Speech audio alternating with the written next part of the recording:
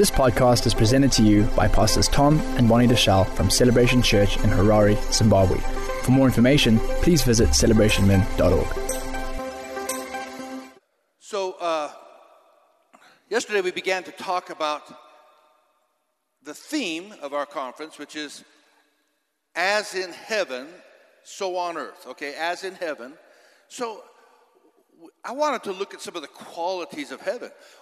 And the primary quality of heaven that I found, or that I see in the scriptures, is the notion that there's something that we can tap into, a dimension of spirituality or thought called wisdom. Wisdom. The Bible speaks of wisdom from above, and then there's a wisdom that is earthly, sensual, and devilish, the wisdom of this world. And I find that, you know, in most of our churches, I find in most of our governments, I find in most of our families, we don't have a knowledge problem. And I spoke yesterday about all the self-help stuff that's out there and all the infiltration into the church of, you know, Eastern thought, all the psychological babble, all the things that are going on in the world today that have infiltrated the church, and we have substituted heavenly wisdom often with a kind of a natural wisdom. Kind of this, we just kind of bite any apple and say, oh, that tastes good, that looks nice. But meanwhile, it's either contrary to the Word of God, or it's not complementary of what God wants to do. It's at best, earthly wisdom. The problem with earthly wisdom is it leads on a pathway downwards. It starts earthly, becomes sensual, and ends up devilish. Is anybody listening to me?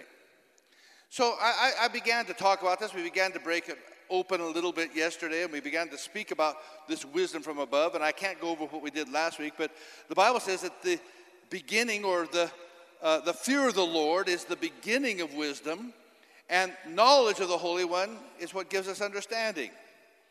And the fear of the Lord is a reverence for God, a reverence for who He is in everything that we do, and holding to His word. Psalm 111 verse 10 said, the fear of the Lord is the beginning of wisdom, and a good understanding have all those who do His commandments.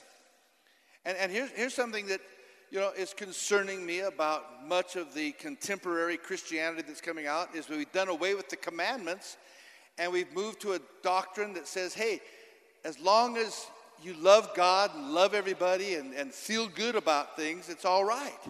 But the truth is that you cannot love God unless you love His commandments. And we're not under, somebody says, well, we're not under the law. But can I tell you something? There's a difference between the commandments of God and the commandments of Jesus and the law. The law of Moses was onerous. But the commandments of God are simply His direction for your life, to keep you, to protect you, to guard you, to guide you. They're not law. What they are is they are instructions for life and for living. And you cannot do away with the commandments of God and still love God. You can't change the commands of God and say you love Him. If you love me, you'll obey my commandments. Jesus said that.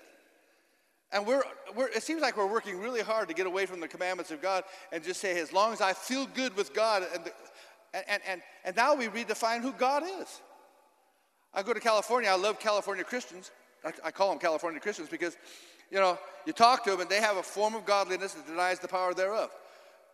You know, and you talk to most Christians in California, and I'm saying that because California has its own brand of Christianity. And you talk to them and you say, hey, tell me about your belief in Jesus Christ. And then you start saying, well, but the Bible says this. Oh, yeah, but my Jesus wouldn't do that. I said, wait. Your Jesus, what does that mean? Well, the God I serve, you know, He's just, and then He can allow anything because they made up God in their own mind, and then they just tacked Jesus or whoever. And so that's where the deception comes in, folks. So what keeps us from deception? It's walking in wisdom. It's coming into the wisdom of God. And the definition of wisdom, James was talking about this wisdom that has meekness or the gentleness of wisdom. Meekness and gentleness of wisdom. And that word meekness or gentleness is the word prautes, P-R-A-U-T-E-S, and it means a condition of the heart and the mind that leads a person to deny themselves and be humbly submissive to God and his revealed will and providence. Man, when I read that, when I saw that definition, I thought, man, that's the condition that leads to wisdom, is that we humble ourselves. We're not high-minded. We don't think about what I want. It's what does God want. And we humbly submit to God, and we keep our mind and we keep ourselves under self-denial. Jesus said, take up your cross and follow me. Crucify your flesh, Paul said. These are terrible things. I don't like any of those words. Crucify, cross. I mean, you know, quite honestly, I kind of like the self-help gospel where it's all good and, hey, you're blessed, and guess what? Money comes, and money cometh, and faith, and we keep it all on the positive side. There's nothing negative. But I can't read the Bible and see that, hey, guess what? We have some responsibility. We have a war going on in our members. Our flesh wars against our spirit. And we have an earthly wisdom we can descend to, or we can allow a heavenly wisdom to begin to operate in our lives. So let's pick it up there and understand that the attitude that God has in our hearts is what causes you and I to reject or a lifestyle that's characterized by our own self-interests or our own self-assertiveness. And it takes us to the verse 14 where we dropped off yesterday. And it says, but if you have bitter jealousy. By the way, we're in James, okay? And we're studying James chapter 3, and this is the 14th verse. But if you have bitter jealousy and selfish ambition in your heart, do not be arrogant and so lie against the truth. You know, the first thing that James mentions is bitter jealousy. And the Greek meaning of this is jealousy and contentious rivalry. Jealousy and contentious rivalry. And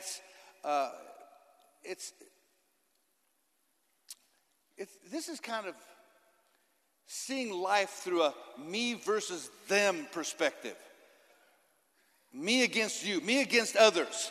And this can creep into your life very easily. It's the burning desire of what the Bible calls preeminence, or the desire to have domination over other people. Now, God has given us a theology of dominion.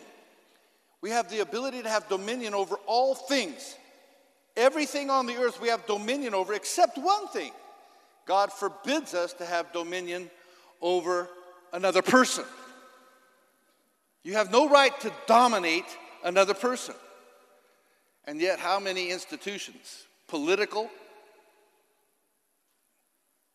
educational,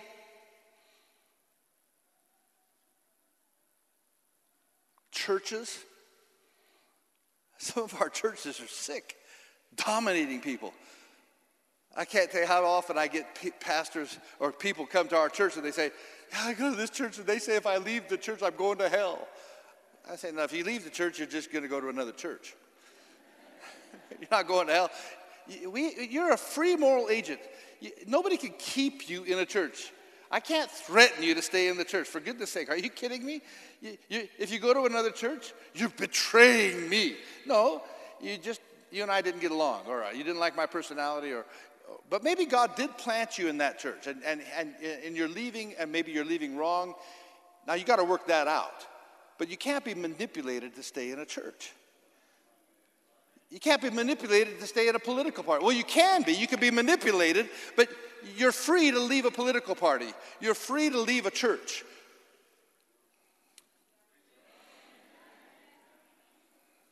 Just nudge your neighbor, say, you know, I think his preaching's better than your amening this morning. Would you?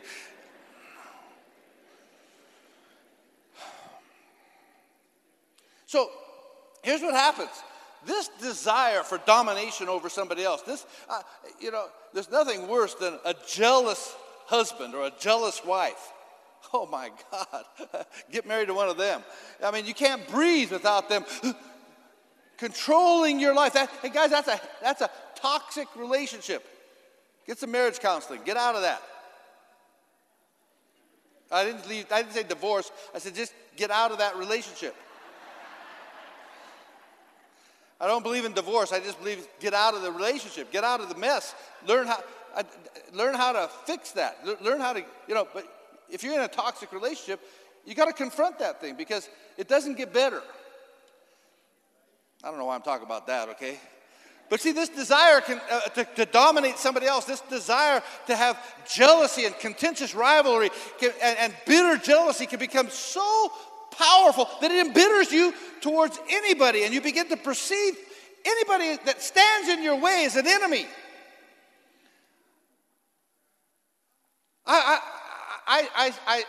Well, I'm not going to say it. So, tied to this is this selfish ambition. Selfish ambition is translated from a Greek word, a single word. It's only used once in the Bible, and it's and prior to the use of this word in the New Testament, it was used by Aristotle. He's a Greek philosopher, and he used it in reference to political factions, and their only concern in the use of this word was their own agenda. Reminds me of Zimbabwe. Our politicians, most of them have no concern for Zimbabwe. They only concern about their agenda. I'm still looking to see somebody that has a real clear plan for the nation.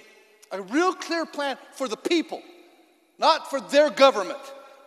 See, you have to understand something. When you become a politician in Zimbabwe, you think that you, because you're elected, are the government. You are not the government. The government exists whether you're in power or somebody else is in power. You are not the government. You are representing the people, and we have allowed you to form a government. But you've never had that before in Zimbabwe. You've just had a dictatorship. Are you listening to me? You've had selfish ambition rule us, and bitter jealousy, and factionalism, and it's exactly what Aristotle said and what the Bible says. Political factions whose concern is only their own agenda. Political leaders whose concern is not the welfare of the nation, but their own pockets. Oh, please. And then we do, what have we done? We go looking for where all the money went, and we put all the honorable citizens on a roll, but you don't see one politician. But they got a 50-room mansion that they got on a civil servant salary. Come on, guys. Just tap somebody. Say, it's the new Zimbabwe. We can talk like this now.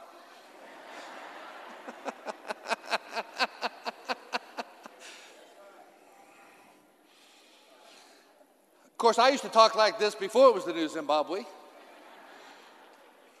Because I am not naming names. I didn't say who, but I'm speaking truth. And sometimes we have to speak the truth, okay? So this is the idea that James had in mind when he's writing this letter. He says we have selfish ambition when our opinions are the only opinion that matters. I don't know if you have ever been around somebody that has strong opinions. But it's hardly worth talking to them. Because you say, well, have you ever thought about this? And it's like, oh, okay. Well, and how about this? No. Oh, okay. I've had conversations, literally I've had conversations with people where I begin to postulate an idea, a thought that is contrary to theirs. And before I can even get half the words out of my mouth, they say, no. First words out of my mouth, no. Do you know anybody like that? Do you know anybody has strong opinions and they can't talk to you without the first words being no? Do you know that's kind of a conversation killer?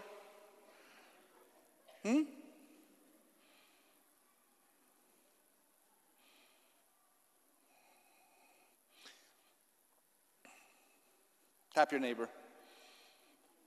Say, I think he's talking about me right now.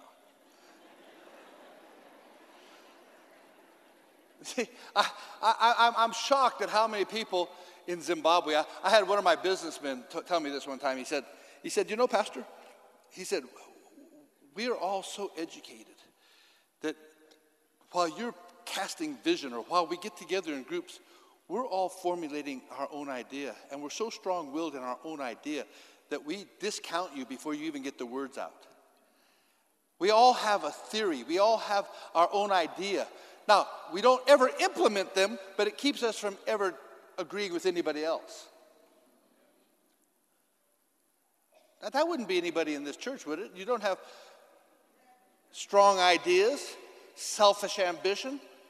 You see, if you think that your way of doing it is the only right way, you're not going to accomplish very much. I've learned that sometimes there's 100 different ways to get to your destination. It's not about the way you get there, it's the fact that you get to the destination. But I've watched people who do not want to get to the destination, they just want to be right. They have a selfish ambition for themselves. We also have a problem that ties with this in Zimbabwe called covetousness. Jealousy is, I am upset that you have something I want. Covetousness is, I'm so upset about it that if I can't have it, you're not going to have it either.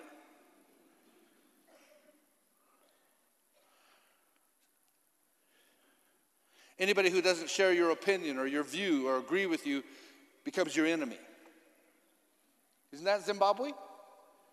I'm shocked at how many people disagree and then they don't talk to each other again. And over some of the smallest things. The Bible says this is selfish ambition. It's jealousy. An ambitious person is going to push his own opinion, his own viewpoint, his own way of doing things without regard for the thoughts or the feelings of another person. James says it this way: if you have these things in your heart, if you have these things in your mind, he says, don't be so arrogant as to claim that you possess godly wisdom.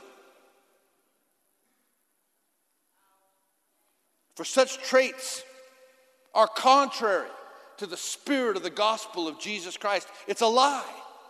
That's why especially a man of God. It's easy to get arrogant as a man of God. All of us have done it at times. I've been guilty of it. All of a sudden, God starts moving through you, the power of God, and you think you know everything. All of a sudden, I'm God's gift to the world. No, I'm not God's gift to the world. I am a servant of the Most High God. At best, I have to be the least amongst us. I have to be the one who is willing to wash another man's feet. It's very humbling to stand on a platform and speak to thousands of people. It's very humbling to speak to nations. And I do it with fear and trepidation. Paul said it this way. He says, I fear that having preached to others, that I myself might be a castaway. There's an attitude, once you grasp the gravity of what we do, that you humble yourself. This isn't a stage. It's not a platform. This is not where I entertain the crowd. This is where I very humbly bring a word that I trust that God can somehow open my mouth and bring something that could possibly touch the heart and the life of another person. And I do it with fear and trepidation. This is not the place to be arrogant. Verse 15. This wisdom is not that which comes down from above. This kind of wisdom that we're talking about, but it's earthly, it's natural, it's demonic. King James Bible says it's earthly, sensual, and devilish. There should be a slide that goes up, guys. Do you have the slideshow today? You had it yesterday. You should be continuing today with the slides. Did you not keep it? I wasn't very smart. Can somebody take the flash drive? It's on my desk and take it back to them again. Do we have a different team back there today? That's not good, guys. All right. Today, we idolize a sinful world. We have pastors today that are running around taking pictures with sinners and say, hey, look who I'm with, instead of sinners running around with pastors saying, hey, my pastor.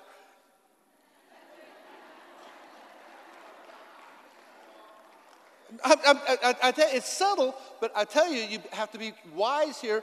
There's a wisdom, and here's how you have to look. I remember a little girl, her name was Hannah Montana, And and she was a Christian. Her daddy, Billy Ray Cyrus, praise God, they're California Christians. California Christians, okay?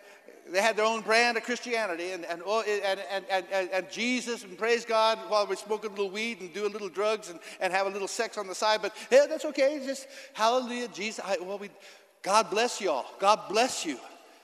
How many know the words don't mean anything?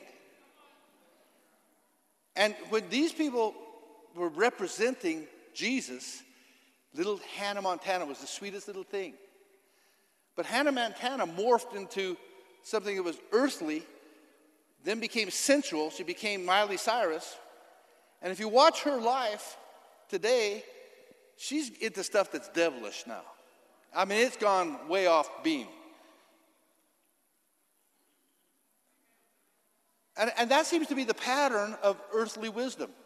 Earthly wisdom leads not upward, not towards more holiness, not towards separation, but it leads to more of a secular, earthly, sensual, devilish. And that's what I see creeping into the church. We're not becoming more holy and pure and righteous. We're becoming more worldly and earthly, and then it begins to be sensual, then it begins to be devilish. There's things that happen in church today that 25, 30 years ago, people would have freaked out. You say, well, you're just old-fashioned. No, I'm not. I know I'm old. And you know what? You're going to get old one day. But I'm trying to say, wait a minute, there's a wisdom from above. You know, when the first time we had a preacher come and swear from our pulpit, it was an American, California Christian, and he swore from the pulpit. And it was kind of a shock to our system because, in our culture, in Africa, we don't swear that much. Have you noticed we just don't do that? And so when he swore from the pulpit, now they do that in America all the time. They could just use swear words in the pulpit all the time because, it's kind of the culture now. But that shocked us as a church. It shocked me. I had to pull him aside and say, hey, you can't use that word from our pulpit. See, that's becoming to be earthly, moves towards sensual. I see guys that say things from their pulpits today that make me blush. But you know what? If you hear it long enough and if you slip enough, pretty soon you don't hold yourself to the standard of heavenly wisdom because you've begun the slippery slope of earthly, sensual, and eventually, I'm sorry, but it leads to devilishness. Tap your neighbor. Just tap him. Say, pastor's gone off his mind. He's out of his mind. Just forgive our pastor. Just forgive him. You see, today we idolize the world. We idolize the sinful world, and we seem to condone and even commend earthly wisdom. But this wisdom that we're playing with is different than the wisdom that Jesus Christ gives. James says this wisdom, rather than being heavenly, is earthly. Rather than being spiritual, is natural, is carnal. Rather than be divinely bestowed, it's demon-inspired. You see, the products of this wisdom are revealed in the next verse. Here's how you know if you're operating in this kind of wisdom. Verse 16 says, "For where jealousy and selfish ambition exist, there is disorder and every evil thing." Disorder and every evil thing. You see, when arrogant people pursue their selfish ambitions, there comes nothing but contention and strife. What have we had in Zimbabwe in our political system for the last forever? Contention and strife. Think about it. Try to go to anywhere in the civil service. Try to get something done. But never mention that you're from another faction. But never try to get something done at a high level, because nobody can do it because they don't know which faction you represent, and they don't know which faction they're fanning the flames of the fire. So nothing gets done because there's contention and strife and selfish ambition. Everything is unsettled, agitated. There's no mutual confidence. There's no unity. There's no plan, no effort. There's no cooperation in promoting a common goal or a common objective. There's no long-term stability. One of the key things to a prosperous nation or a prosperous church or a prosperous family is continuity, predictability. If you live in a family where dad is unpredictable, it's hard to live there. One day, Dad, hey, man, come here, son. Next day, boom, beating the hell out of you. Well, wait a minute, what? So how do the kids act? One day, Zimmer's saying, hey, come on, amnesty. The next day, they're taking your business away from you. Well, what the heck? Do you trust them? No, I don't want Zimmer to know anything about my life, my business, my money. The government, some guy wakes up and has some kind of crazy idea, and he implements it as law. I think everybody should wear a green safety vest when they drive their car. I think everybody should do that. Why? Because I own the vest company.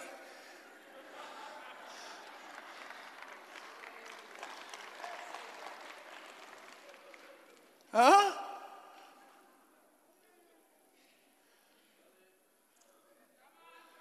Well, come on, guys. It doesn't take Sherlock Holmes to figure this out.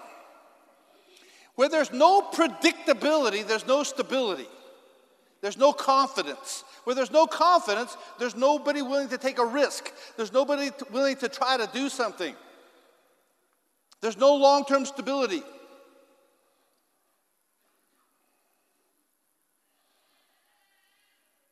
And this happens whether it's in a family, a city, a nation, or even the church. If this spirit happens to come into a church, though, and begins to prevail in a congregation, it becomes impossible to expect any progress, any divine or heavenly thing to happen in your church or in your life. We have a couple of our churches, and we had undercurrents in them, and all of a sudden you find out that the guy controlling the finances, or the guy controlling the prayer meeting or something like that, was actually subverting the leadership of the church, subverting the pastor, or has a seditious spirit. Sedition simply means he lusts for the same position as the senior pastor. It's terrible to have this ambition, this selfish ambition. In the family, when the wife tries to control the husband, or when the children try to control the family, these things can become very, very detrimental. There's no godly wisdom, no heavenly wisdom. Verse 17 says this, but the wisdom from above is first pure. Now, come on, let's get this. First pure. Pure. There's a good test right there. I'm going to go through these. Then peaceable, gentle, reasonable, full of mercy, good fruits, unwavering, without hypocrisy. See, the wisdom we acquire through studying the Word of God, through fervent prayer, through being in the presence of God, has these qualities about them. And I'm going to break them down real quick for you before I got, how many minutes? 10 minutes. I got 10 minutes. Can I do all these in 10 minutes? 7 points in 10 minutes? Let's see if we can do it. Pure. So here, the Greek word pure is hagnos. It means being free from any form of defilement, free from impure lusts like pride, jealousy, selfishness, prejudice, wrath, and lasciviousness. Everybody say lasciviousness. You have no idea what that means, but just say lasciviousness. It values and promotes purity of heart, purity of mind, and purity of life.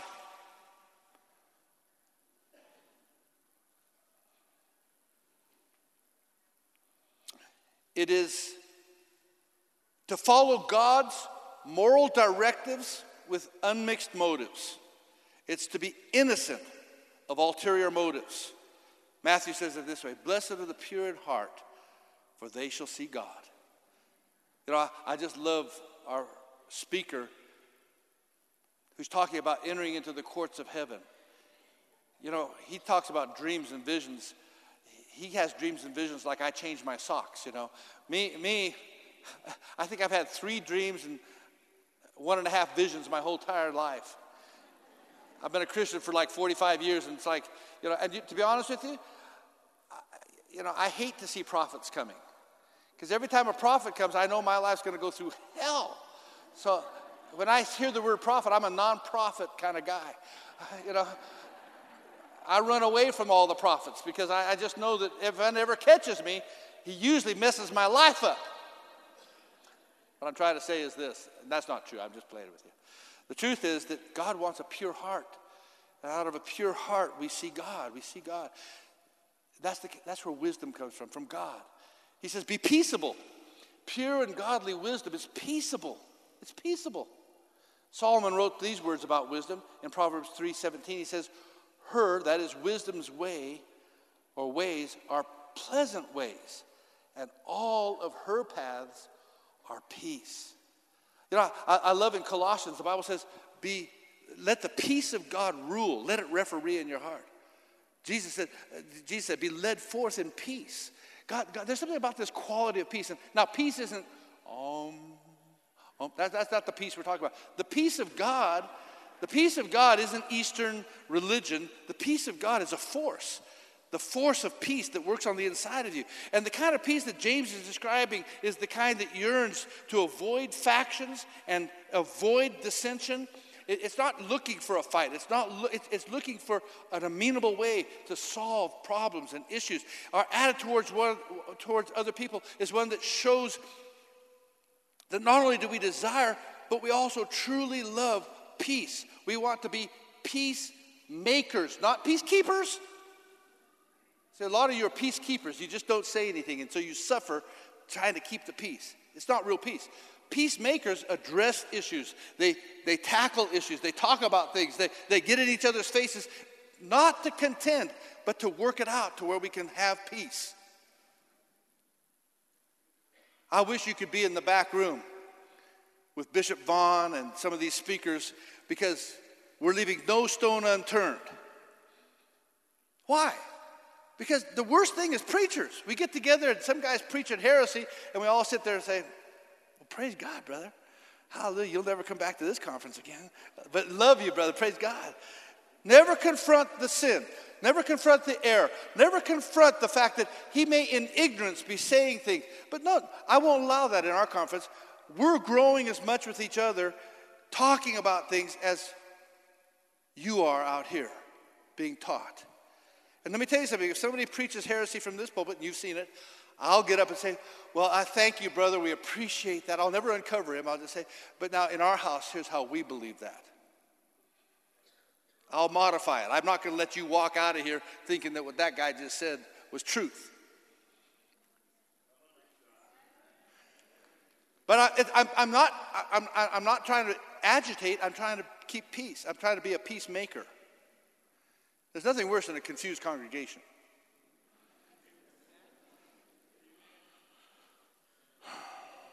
So rather than being contentious, divisive, godly wisdom promotes peace. Matthew 5, verse 9 says this, blessed are the peacemakers, for they shall be called the sons of God. Now, peace is not the absence of conflict, but the willingness to work towards peace, to make peace as opposed to keeping peace. Gentle is the next word, gentle. The wisdom from above is gentle. There are times when this Greek word has no exact English equivalent. This is a very tough word in English. But the word that we translate as gentle is best described by a guy named Joseph Thayer. He's a guy who was a writer of a lexicon called the Thayer's Lexicon. And he said it this way. He says, the word gentle defines that considerateness that looks humanely and reasonably at the facts of a case. I couldn't help but think when I was studying this about our courts of heaven, that it's through gentleness that you are made great. It's through this gentleness that you stand in the courts of heaven and you carefully consider the facts of the case that you're presenting. God is gentle. His gentleness made him great. Our gentleness is what makes us great. We sit and we consider. A gentle person is a wise person, and his wisdom is seen in the way that he or she takes great pains to make sure that she gathers or he gathers all the facts about a particular issue before drawing conclusions and rendering opinions. How many times have you seen healthy fellowship in a church being disrupted or destroying the fellowship of a church, or members being hurt because somebody jumped to a conclusion about a particular person or a particular issue? That's why the Bible says, don't receive an accusation against an elder, but by the mouth of 2 or 3 witnesses. That's why when somebody comes to me and they tell me their side of the story, the proverb comes to me and says, be careful that you don't listen to one side of the story until you've heard the other side of the story and they're proven wrong. You know, there's 3 sides to every story. Your side, the other side, and the truth. Tap your neighbor. Say, I've been there before. I've been there before. Yeah, I've been there before. I've seen it happen. In fact, in situations that I'm very familiar with, it was a lack of wisdom. It was a lack of gentleness towards other people that resulted in people reacting or often becoming angry or bitter. And this was before they had all the facts. Instead of patiently waiting for all the facts, all the pertinent information to be gathered, and analyzing it, people jump to conclusions, make their opinions heard, speak out loud, causes destruction. I've seen it in the church where somebody speaks out about somebody, then they find out they're wrong. They're so embarrassed, they leave the church. They've hurt the other person so bad, they leave the church. It always shocks me you leave the church. You know, I play golf at the golf club down here. I've seen guys in a sand trap punching each other. But neither one of them leave the golf club. They just come back next week and play golf again.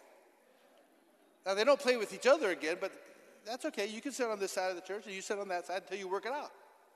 Eventually, they have to get back because a tournament's coming up, and they got to get back and hug each other. All right, we had a fight, and then it becomes the story of the club. Yeah, look, I broke my thumb when I punched that guy. Haven't been able to play golf in 9 months. No, in the church, the wisdom from above will prevail. Proverbs 18 says it this way: the mind of the prudent acquires knowledge, and the ear of the wise seeks knowledge. He who gives an answer before he hears it it's folly and shame to him. Thanks for listening. For more teachings and videos, visit celebrationmen.org.